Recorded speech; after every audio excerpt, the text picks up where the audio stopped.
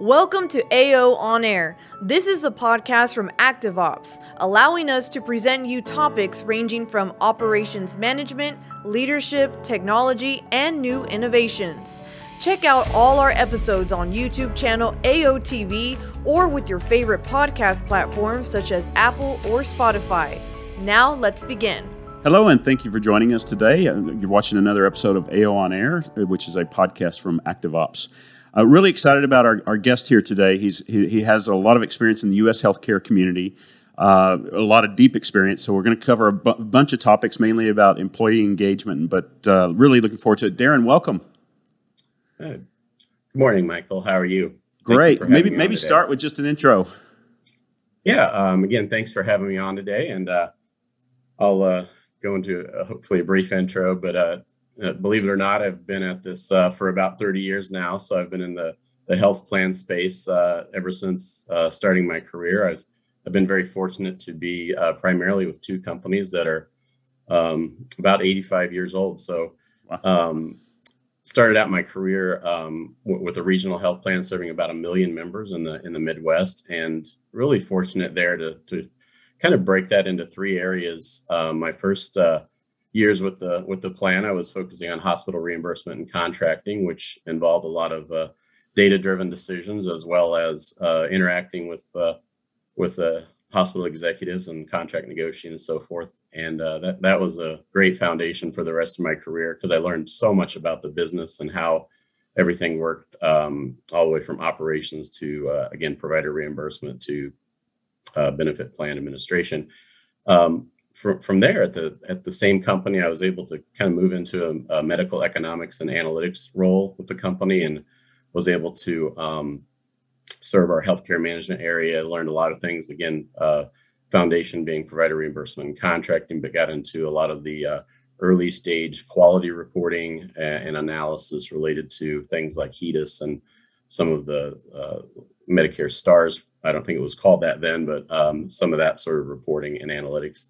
And that was departmental for probably the middle part of my career, and really got a great opportunity at the end of that to create an enterprise data management and analytics area where we, from the ground up, built a award-winning enterprise data warehouse and the analytics that sat on top of that, and which really led me to my second company, 20 years with the original company. And I was given a golden opportunity to take what we had built inside of that company as far as an analytic product and consulting service to the commercial market. So after my time there, I was able to work with a new startup, which was founded by my original health plan, and for 5 years sold our platform to not only health plans, but provider organizations and so forth. It was a combination of claims as well as consumer data, and getting into a little bit of the EMR data as far as integrating that all together and making sense out of this complex healthcare landscape. So that was a great opportunity with a much smaller company. Went from a 1,200 person company to leading about 30, and being on the road from coast to coast, doing everything from sales and marketing to product design and so forth. So a wonderful 5 years. And after that, I briefly had my own consulting company, and one of my clients ended up being another health plan that served about 2 million federal employees in the dental and medical space. And lo and behold, as I was consulting there, the opportunity came up for the chief operating officer position for that company. And it was an opportunity that I couldn't resist, and really look forward to getting back to the health plan operations, which was kind of my background from early on. So given that wonderful opportunity, again, it was a company that was 80 plus years old and been doing a lot of really great things from a growth standpoint and serving a niche market, members coast to coast, again, about 2 million in the dental and medical plans. And about a year into that, I was actually given a greater opportunity to become CEO of that company. So that is probably what I'll focus mostly on today when you ask some questions, but it gave me a great opportunity to not only see the ground floor operations, but also transition from a COO role into a CEO role, which was a privilege and definitely different roles, and I enjoyed them both, and I think we'll get into some of that as we go on. So Excellent. that's my background. Yeah, that's a great perspective too, because you were in the operations side and then you kind of oversaw it all, which leads me to my first question. Really, is a healthcare plan, a payer in the U.S. There's so many moving parts. There's so many elements. You've got your members, you've got your physician providers, and then you've got your employees, and there's just a lot of complexity there. So, with that many constituents, how did you figure out how to balance all those things? Because they sometimes compete with one another in the mind space, but they're all important, equally important. Well, I think what you're mentioning is one of the greatest opportunities that almost any healthcare company, at least health plans that I've been directly inside of as well as consulted with, which is integration. Integration is key and really is a requirement for survival now. Probably not so much if you set back the clock 20, 25 years ago. And the reason I really reference it, the two companies that I've been with the longest have been around for 80, 85 years, is there's a lot of what I would call siloed thinking as you find companies like that. And it's not unique to the companies that I work for. It could be a brand new startup that has silos the next day, because I consider this more of a cultural battle than it is process or technology. So, I found myself, again, I'll focus most of my responses on my most recent corporate experience where I was a COO and then the CEO, and really found myself as COO of a company of about 1,500 employees that had been around a long time, serving in a niche market, 2 million members, but really a lot of silos. The company was operating very efficiently. Every one of the 1,500 employees understood the purpose was to serve the members. So there was a lot of great things. It was a very wonderful environment, great people, but very clearly, even though they all knew the mission, which actually wasn't the mission posted on the wall, but the mission to serve employees was there, something you can't create overnight. So the foundation was really great, but they were operating in a lot of silos. And literally, you mentioned some of the constituents, whether it be provider, employee, member, and so forth, but I'll throw also in their vendors. I think there was, hundreds of different vendors that we were having to integrate and so forth. So it was really, again, siloed. And the challenge I think that we wanted to overcome is, how do you make this siloed organization more integrated and actually simplify a lot of things that were going on, so that you could kind of go slow in the beginning to go faster in the end, and move forward into a world that actually is changing more rapidly each and every day than it is now.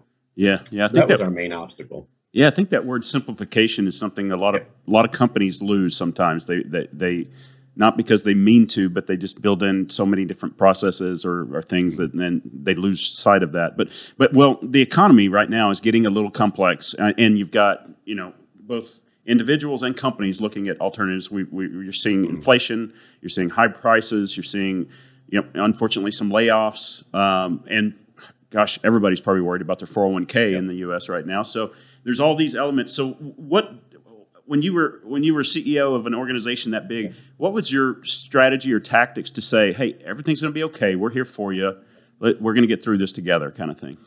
And I think our key to success in that realm was what we did before it happened, before the pandemic happened, before the economic downturn. And it was great timing for us. And I don't know that we meant for it to be great timing, but we actually did a tremendous amount of work on mission, vision, and values before this happened. We addressed things like diversity, equity, and inclusion up front, and so forth. And really, something I'll never regret. It's not something that I did as a COO, because at that point I was more focused on getting an ERP system in place, and a lot more of the, how do you clean up maybe the process and the technology.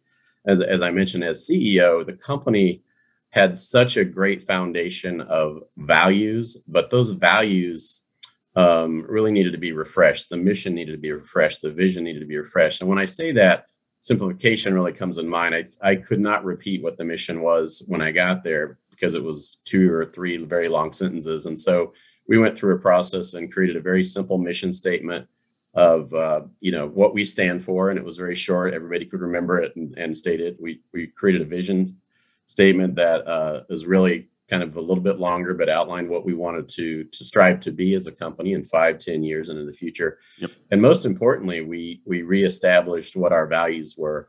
I think most any company these days have values that are posted on the wall or they created or whatever. And I would really encourage companies to live those values. In fact, we had a program after we got them finished it was the LOVE program, which stood for Live Our Values Every Day. And that was really, again, ahead of the economic or the pandemic issues that faced us all, by really establishing those and not just creating them and putting them on a shelf or a poster on the wall. We integrated everything we did from communication to decision making by referencing those values, by referencing that mission. And I cannot underestimate or can never overestimate the value of communication.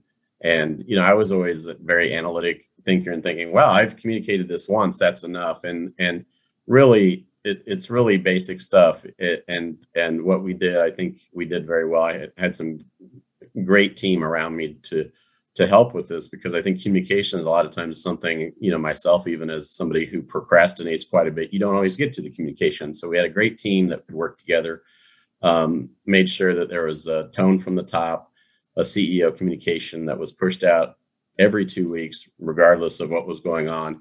And it wasn't just about what was going on. That's fine, but tell them what, more importantly, tell them why. Yeah. Link it back to the mission, link it back to the values, the do's and the don'ts that we expect people to follow and behave by. And repeat. If you think you've told somebody once, that's fine, but it really takes a lot of repetition to get that going. So that was really the first component and the foundation, the exciting part. And again, the company was really in good shape already from that perspective, because the core values were there. We just needed to articulate them, simplify them, and get everybody on board with what that really meant.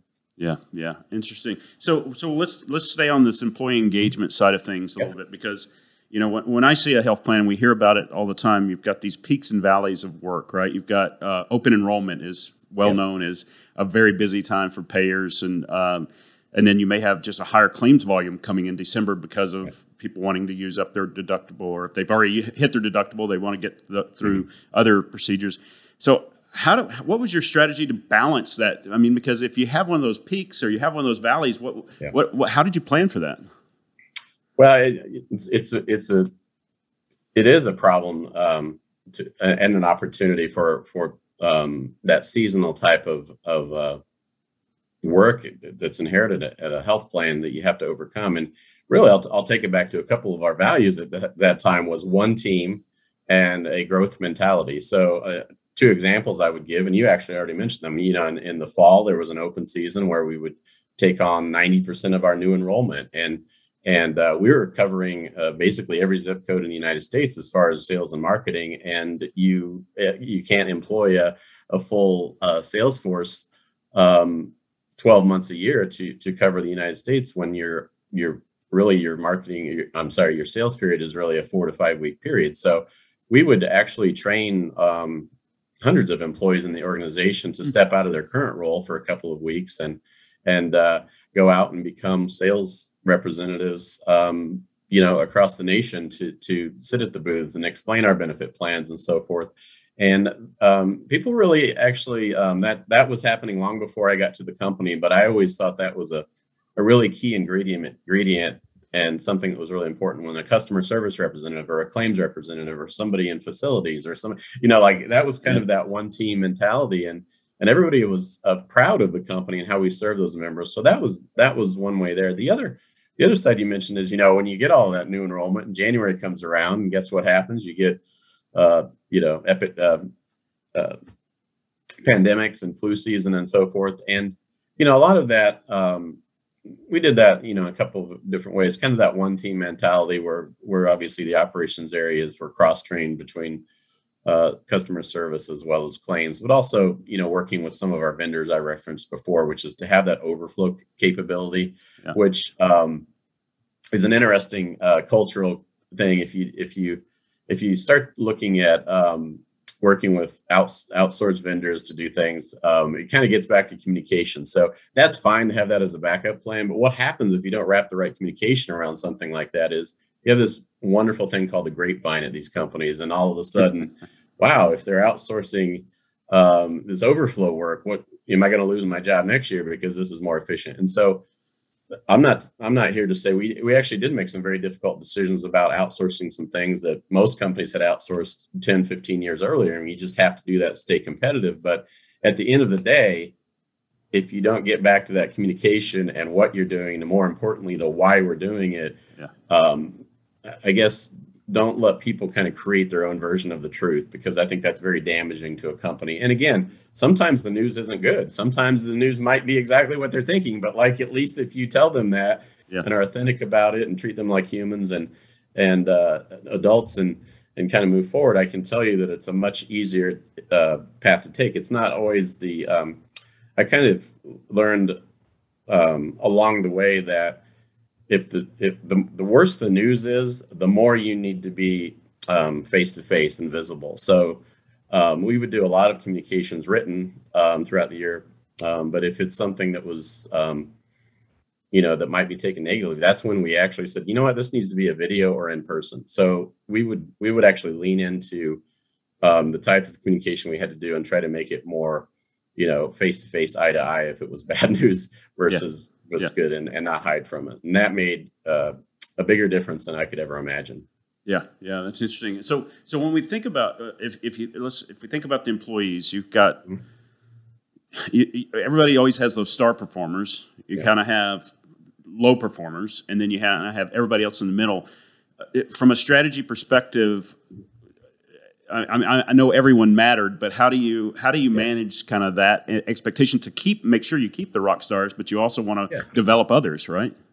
Yeah, and that's a challenge I think every company has, and you mentioned engagement earlier, and for many years now I've really used and I know there's a lot of different engagement surveys out there. I've actually just kind of enjoyed the Gallup survey that is out there. It's a 12-question survey, so it's not a lengthy survey, and it kind of gives you everything you need to know as far as how to tackle engagement and keeping people involved in your company and moving forward. And it's asking questions like, do they know what's expected? Do they have the right tools, all the way to are they proud to work towards the mission? Do they understand their work and how it connects to the mission? Do they understand the strategy of the company? And we really in my last corporate role as COO and CEO, that was the opportunity I had with a large group of people, 1,500 people, to really deploy that through the enterprise. I'd done it departmental and things like that before, but we were able to use that as a foundational tool to not only, as you said, kind of deal with our talent, but move the needle on engagement. The baseline, first time we took that, we were at the 31st percentile of engagement. I mentioned those silos and things like that before, so not everybody really felt connected. And 2 years later, which was the third time we took the survey, we had moved to the 86th percentile on the Gallup scale. So I was really proud of that. And I think the word proud is something too that overflows to every employee in the company. And if you can get people kind of in the game, right, not disengaged, and move forward. So one of the biggest gaps we found in that exercise, the survey, the data, was that we had a really highly engaged executive team because everything was new and fresh, and we had a new team, and we were able to create a new mission, vision. So there was a lot of excitement and engagement at the top 12 to 20 people in the company. We had pretty decent engagement levels at individual contributor level throughout the company. Our biggest gap in engagement was kind of the middle management layer, which is catastrophic when you think about it, because it's like, oh, we could be at the executive level and I'll be, singing the same tune and everything and thinking we're doing the right job and cascading communication. And there's this huge gap in the middle. And so we saw that as the biggest opportunity for improving our engagement, because that group is the glue that holds everything together between where the work is done and the decisions are made at the executive level. So So we really honed in, and it's not the same answer for every department, for every, Right. like, so we use that data to not be punitive at all, but like, where's our opportunities? Where's our biggest opportunity for getting people in the game and getting them engaged? And that's, we put a lot of corporate objectives around improving those engagement scores, as opposed to satisfaction. Engagement is very different than satisfaction. Satisfaction, I believe, comes later as you engage and get people really understanding what this company is all about and being proud of it and wanting to come to work every day, and doing a lot of things to not only do that piece, but just, circling back to your other question about how employees feel during an economic downturn or during a pandemic. People are spending a huge amount of their life at work, Yeah. right? So if they feel like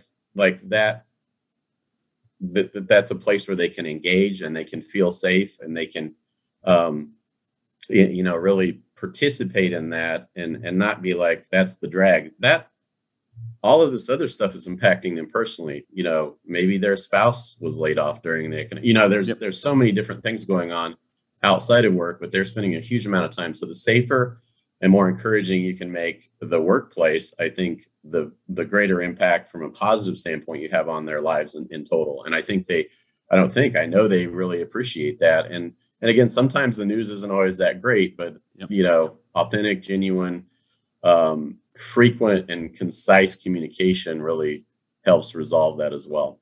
Yeah, it's interesting. So my last two questions on this. I think that middle management layer that you talked about, I think that's an interesting opportunity and challenge. The other is kind of the notion of balancing performance and well-being. So maybe we start with that one. So through the pandemic, our technology can provide data that shows what people are doing, what they're working on, how much output they had, and things like that, which can be conceived as big brotherish, right? But there's something about that transparency layer that allows the employees to be richer in what they're doing, as well as the managers. But to tie it back to your question, that middle management, if they interpret that data poorly, you have a big problem, right? Yeah, I completely agree, and I think that might be the group of employees within the company that a lot of times are most ill-equipped. A lot of times managers became managers because they were good at their job, and maybe they didn't have the best training, or maybe they didn't really want to be a manager, but there wasn't a good career path otherwise. So there's a lot of different reasons people become managers or are managers and so forth. But again, I think that might be one of your biggest opportunities, especially with the tools that ActiveOps have, which are incredible tools as far as monitoring that efficiency and performance. And I completely agree. And I know you and I have talked about this a lot already in the past, which is these can't be punitive in nature. It has to be data for either the managers or the employees themselves to actually, it shines a light on the opportunity for innovation at the desk level, for managers to actually say, you know what, this person's highly productive, but they don't necessarily work the same way this other person works. What's going on there? Can they learn from each other? Yeah. I think a lot of the things I talked about in the beginning of our podcast here actually fits that. I always, I think I've learned more and more as I've gone along. If you don't address the cultural issues up front and try to fix something with technology or process, I think you have a less likelihood for success. And so it's not always, again, about the solution, because there's a tremendous number of great solutions out there. But if you don't manage for the change and the culture, again, I think the success rate is diminished dramatically. Yeah, it's good advice too. Thank you for that. It's an interesting perspective because we've got new opportunities and new challenges that are ahead of us, right? So remote working is good for a lot of people. It's maybe bad for others, and enabling an organization to say, well, what's right for the employee, what's right for the company, and finding that balance is really a challenge. So that's awesome. Well, Darren, if somebody wanted to pick up the conversation with you after listening here, how best to find you? Well, I'm on LinkedIn, so that's probably a great way to do it. And also, I don't know, Michael, if you feel free to share my contact information with anybody who'd like to talk. I again have been doing this in some fashion or another for about 30 years, and I enjoy the healthcare space. And I think I equally enjoy the culture and people space as much. And I think a lot of that is applicable beyond, across all industries. So I think as my career progressed and I moved into that CEO spot, I really relish and enjoy the aspect of building teams and kind of just using the lessons that I've learned over the years to help companies move forward in a more positive manner. And that's great. And that experience can certainly help, new managers coming up too. We're seeing a whole generation of course we are, but we see a generation of different types of workers coming into the marketplace. So that's great. Well, thank you very much, Darren. And for everybody watching or listening on this podcast, we encourage you to go to our AOTV channel on YouTube. You can look up more episodes of this podcast. You can also see other videos, or you can go to activeops.com. And one important element that will flash up here after this is a QR code. We've recently done a study with over 1,000 senior leaders around the globe and what they see and what they are anticipating during the recession. So it's an informative, expert-driven research paper, and it's a free download. So feel free to go click on the QR code and make that happen. So, Darren, thanks again for joining. Everybody, have a great day.